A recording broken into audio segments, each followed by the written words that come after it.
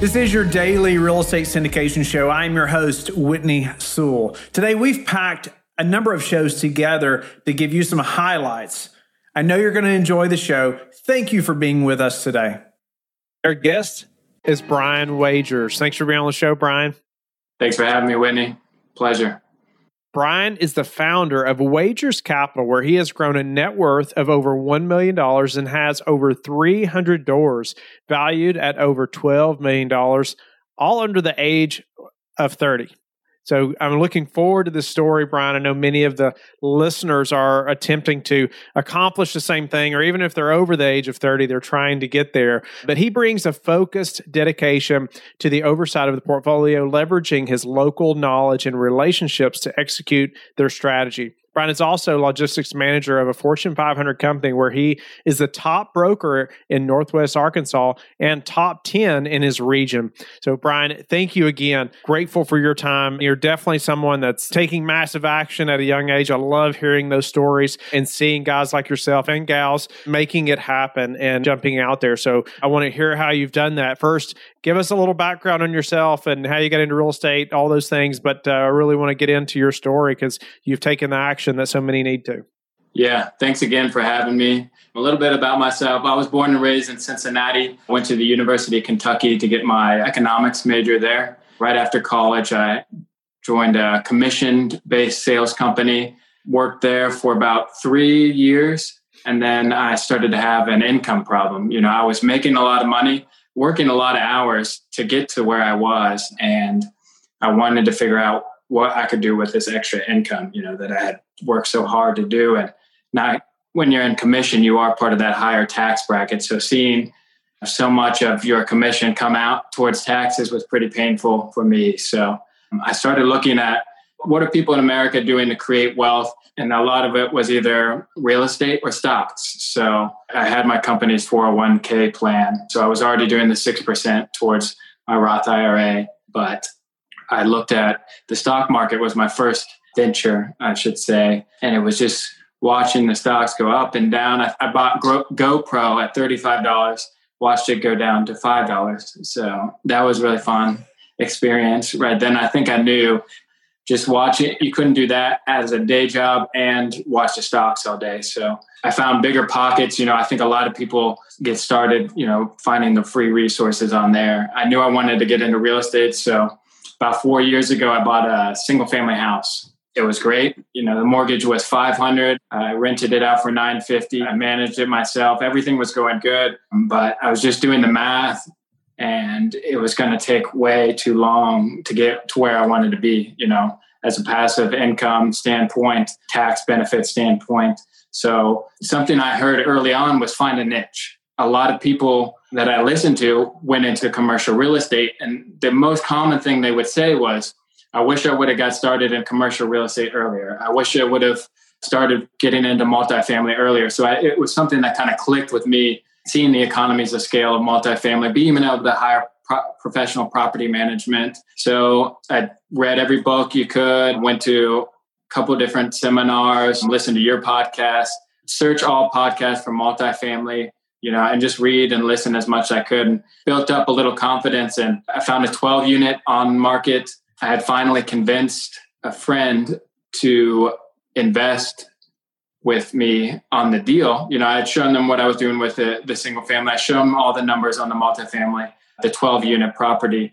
And once they had agreed to, okay, you know, talked with his wife, said, okay, we'll finance that, you know, the down payment. The 12 unit was off the market. So kept following up with a broker, and apparently the deal fell through. So I was there ready to go. And that was 12 units. That was about 1 year after the single family unit. And then here we are about 4 years since that first single family.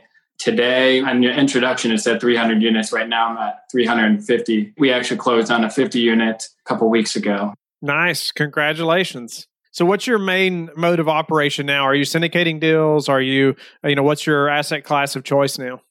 So that's a great question. So everything I've done today has either been by myself. I've even seller financed a 20 unit deal, and everything I've done up to this point has been joint venturing. So either myself or joint venturing, but now I'm looking to do a true syndication. So everything I've built so far has been just joint venturing, but I've been able to retire my wife So now she's doing the marketing. She built their website. She's putting content out on Instagram, Facebook. She's got a little bit of background in marketing. So it's great having her be able to spearhead that so we can start, letting more people know about the benefits and hopefully going into that true syndication. Yeah. So, $1 million net worth by age of 30. I want to hear just some actionable steps that you took. I mean, a massive action, right? And we hear that, like, you had mentioned it earlier before we even recorded, like that word's so often used in our space, but it's so true. You have to take some massive action and not be afraid to step out there, right? I've heard it, from so many people who have had success in this business and many businesses.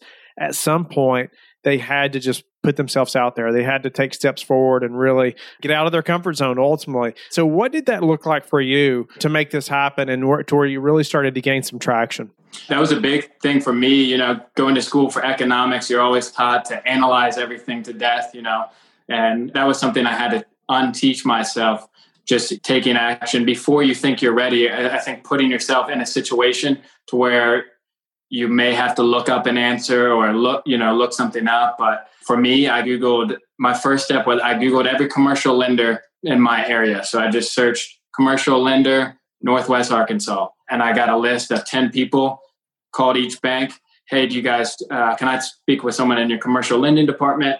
And then from there, do you guys finance apartment buildings? And from there, usually a lot of the commercial lending people, when they hear apartment building, they perk up a little bit, because even the banks know it's a good, sound investment, especially local banks when you show them your business plan. So that was a thing for me and then I did the same thing with commercial brokers, got a list of all the commercial brokers in my area. Some people search LoopNet.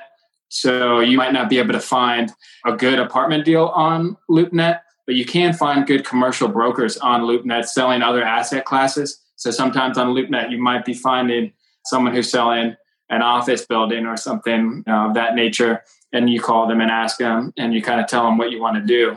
For me, that was finding B, C class apartments in B areas and renovating them and fixing them up to get them to that B level and telling them about what your plan was. So that was for me, just finding each person in your team that you want to have and getting a list of people in the area and just calling them, not being afraid to fumble over your words a little bit or not knowing the right answer, but just calling and getting that conversation going. And I think with each different conversation, it gets a little bit easier, it gets a little bit more flowing. So, you had that 12 unit and you found somebody to partner with you or to finance ultimately the down payment for that property. Tell us about convincing that partner or, how did you meet this person? Is this someone that you've known a long time? What was that relationship like for them to trust you and, in that way to come in and do that? Yeah, so it was a lot of back and forth. It was actually my fiance at the time's father. So my now father-in-law. So hopefully the deal went good. Yeah. So he actually ended up joint venturing with me with a lot of other deals here. So it did go pretty good. But that conversation, he owned 10 single family homes free and clear. And it was almost just an education about leveraging in a good way, showing them, how debt can be beneficial. So he had been through different financial crisis and he wanted to be, as safe as possible. So it was a lot of back and forth with him, with his wife. I printed out spreadsheets. I made pie graphs, just showing them the visual tools of it, telling them about the tax benefits of the commercial real estate. So I think it was just, getting over that, education standpoint about commercial real estate and showing them, hey, here's what would happen worst case scenario. We have a couple of tenants move out. We're still looking good, So I think showing them the downside and the upside, not just selling the upside, I think added a little more trust. Here's what happens if we have to bring the rents down. The rents are trending up, but here's what could happen if, they went down for some reason. Our guest is Zach Boothe. Thanks for being on the show, Zach. Thanks for having me. I'm glad to be here. Zach went from washing windows to making $1.2 million in his third year of business as a real estate investor. He is here to share how he was able to accomplish this task, to inspire others to take control of their financial lives. he is most proud of his accomplishment and his ability to help others have life-changing financial success in their businesses. Zach, welcome to the show. Thank you very much for your time. Grateful to have you on and to hear this amazing journey that you had getting to that 1.2 million in 1 year. I mean, that's most people only dream of having that kind of success in any business, much less a real estate business. So welcome. Give us some backstory. Let's build up to that time. I know there's many things in your story that I know that are going to encourage the listener as well as they are on this real estate journey also. Yeah. Well, thanks. That's an awesome intro. Thank you. Sometimes I look at what I was able to accomplish and it's like, wow, how did I do that sometimes? Right. Feel very grateful, feel very blessed. I had amazing people around me to get there and it was not an easy journey for sure. But I'm on, your podcast to share this story, not to like, hey, look at me, look how great I am. But I want other people to understand that I'm no one special and that they can do it too. Truly, like I truly want to help other people. One of my main focuses of hitting that success is I wanted to have a platform to give back, right? My journey in entrepreneurship started when I was 17, actually, 31 years old now. And I started working when I was actually 11. So my family had, we grew up pretty poor. My dad had a side business doing yard care. So I had to work. Working was just a requirement. My dad's pretty tough dude. He wasn't easy on me or my three brothers. Well, my youngest, yeah. You know how the youngest is, right? Always spoiled. Yeah. The oldest don't get away with anything. The youngest can go burn the back shed down and nobody says a word, right? Right. Exactly. But when I was 16, my parents took the stance of, okay, you're a man now. You can take care of yourself. You have some responsibilities. And, they paid for my food. They paid for my housing. And they had taught me how to take care of myself. But I had to pay for my own insurance if I wanted to drive. I had to pay for the gas if I borrowed the vehicles. If I wanted a vehicle, I had to buy the vehicle. You wouldn't even co-sign a loan. I had to pay for my own basketball stuff and basketball costs if I wanted to play basketball in high school still. So I had to work. I had to find time to work on the weekends when I was trying to play basketball. And I had to kind of take care of myself at that point in some things. And which was the greatest blessing ever. I was so grateful for my father that at a young age, it forced me to go out and work. And I had made cheese. I had worked and done handcrafted cheese, and I had framed houses and finished carpentry, and I did lawn mowing, and I did taxidermy, and I worked in a wood mill. I did all these different jobs by the time I was 17 years old. And so at 17, I was like, okay, this sucks. I can work harder than most of my bosses. And I'm getting like $5, $6, $8, $9 an hour, depending on the job. So I'm like, all right, I can start a business. It doesn't look that hard, right? So I started a window cleaning business. And I grew that for nearly a decade. And how old were you then? I was 17 when I started. Oh, okay. Wow. Yeah, on my 18th birthday, actually on my birthday, I went and got my first business license. I got insured and licensed, because I couldn't get some of the larger contracts I was trying to get because I didn't have that license and insurance. And my dad didn't want to take the potential risks and costs of a potential lawsuit or something. And so he wouldn't co-sign on a business application. So I had to wait till my 18th birthday. So that's actually what I did for my birthday. So, entrepreneurship's been really important to me for a long time. And from the outside looking in, this was 5 years ago. From the outside looking in, I was successful. I had 3 trucks. I had 13 employees. I had a YouTube channel that had blown up on window cleaning and tutorials. You can look it up now. I think it has over 10 million views on just the one video. And it was great, but I was not satisfied. I had a lot of problems. I wasn't making that much money. My employees, it was constant turnover. I was not running profit. I was like 10% profit margin, which was terrible. I had some debt that I couldn't pay off. It was like this burden over me. And I was just struggling. I wasn't happy at all. Part of it, I was taking risks with my safety, getting on crazy ladders. And I have this picture that I posted on Facebook, popped up as a memory the other day. And it's like me at the top of this flagpole feeding a cord through the pulley system. And I made the post. I was like, haha, I hope my mom doesn't see this, as a joke. But now I see it makes me sick. I did that for $50. Like, what the hell? Why would you ever do that? Right. And I was taking all these risks. My right shoulder still has problems, my rotator cuff from constantly washing. My employees would call in sick. So I'd have to go out on job sites all the time. I just was unhappy and I wanted to do something different. So when I was out washing, I was listening to podcasts just like this, right? And I was listening to books because I I didn't have time. I told myself I didn't have time to read at the time. And I wanted to get into real estate investing. I had bought a duplex. It was great, but I was running into those roadblocks, right? How do you get more debt when your debt to income ratio sucks? How do you get another loan or commercial loan when you don't have 20 to 30% down? I was hitting all these roadblocks of like, okay, what do I do? So I tried flipping houses and I started talking to all my wealthy window cleaning clients if they'd fund a flip, and I tried to do a flip and I lost money and I was like, man, this sucks. Like how can I tap into this world of real estate investing? And I started learning about some different mentors and coaches that taught something called wholesaling, which is essentially syndications, right? For single families, for small multifamilies, where you put the property under contract and that contract's assignable. You can sell that purchase contract. You just assign it to someone else's LLC or to someone else. They close on it and pay you a fee. And I was like, wow, that's for me, right? I can do some marketing. I can do some sales. I can do this. And paid a mentor 10 grand. And not only did I never do a deal, I never produced a lead. I never even talked to a seller that would sell their house at a low enough price that it would work, right?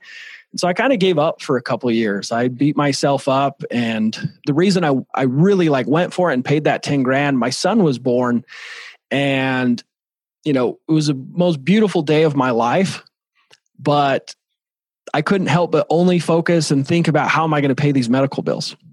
And it still makes me kind of sad. Instead of focusing on the most beautiful experience ever, I was focusing on how do I pay these bills. And I'm sure so many people that listen, they've either had this story and have found success, or they're searching for success and they haven't quite found it. And they can feel that, right? They feel the pain of not being able to have a quality of life because of money.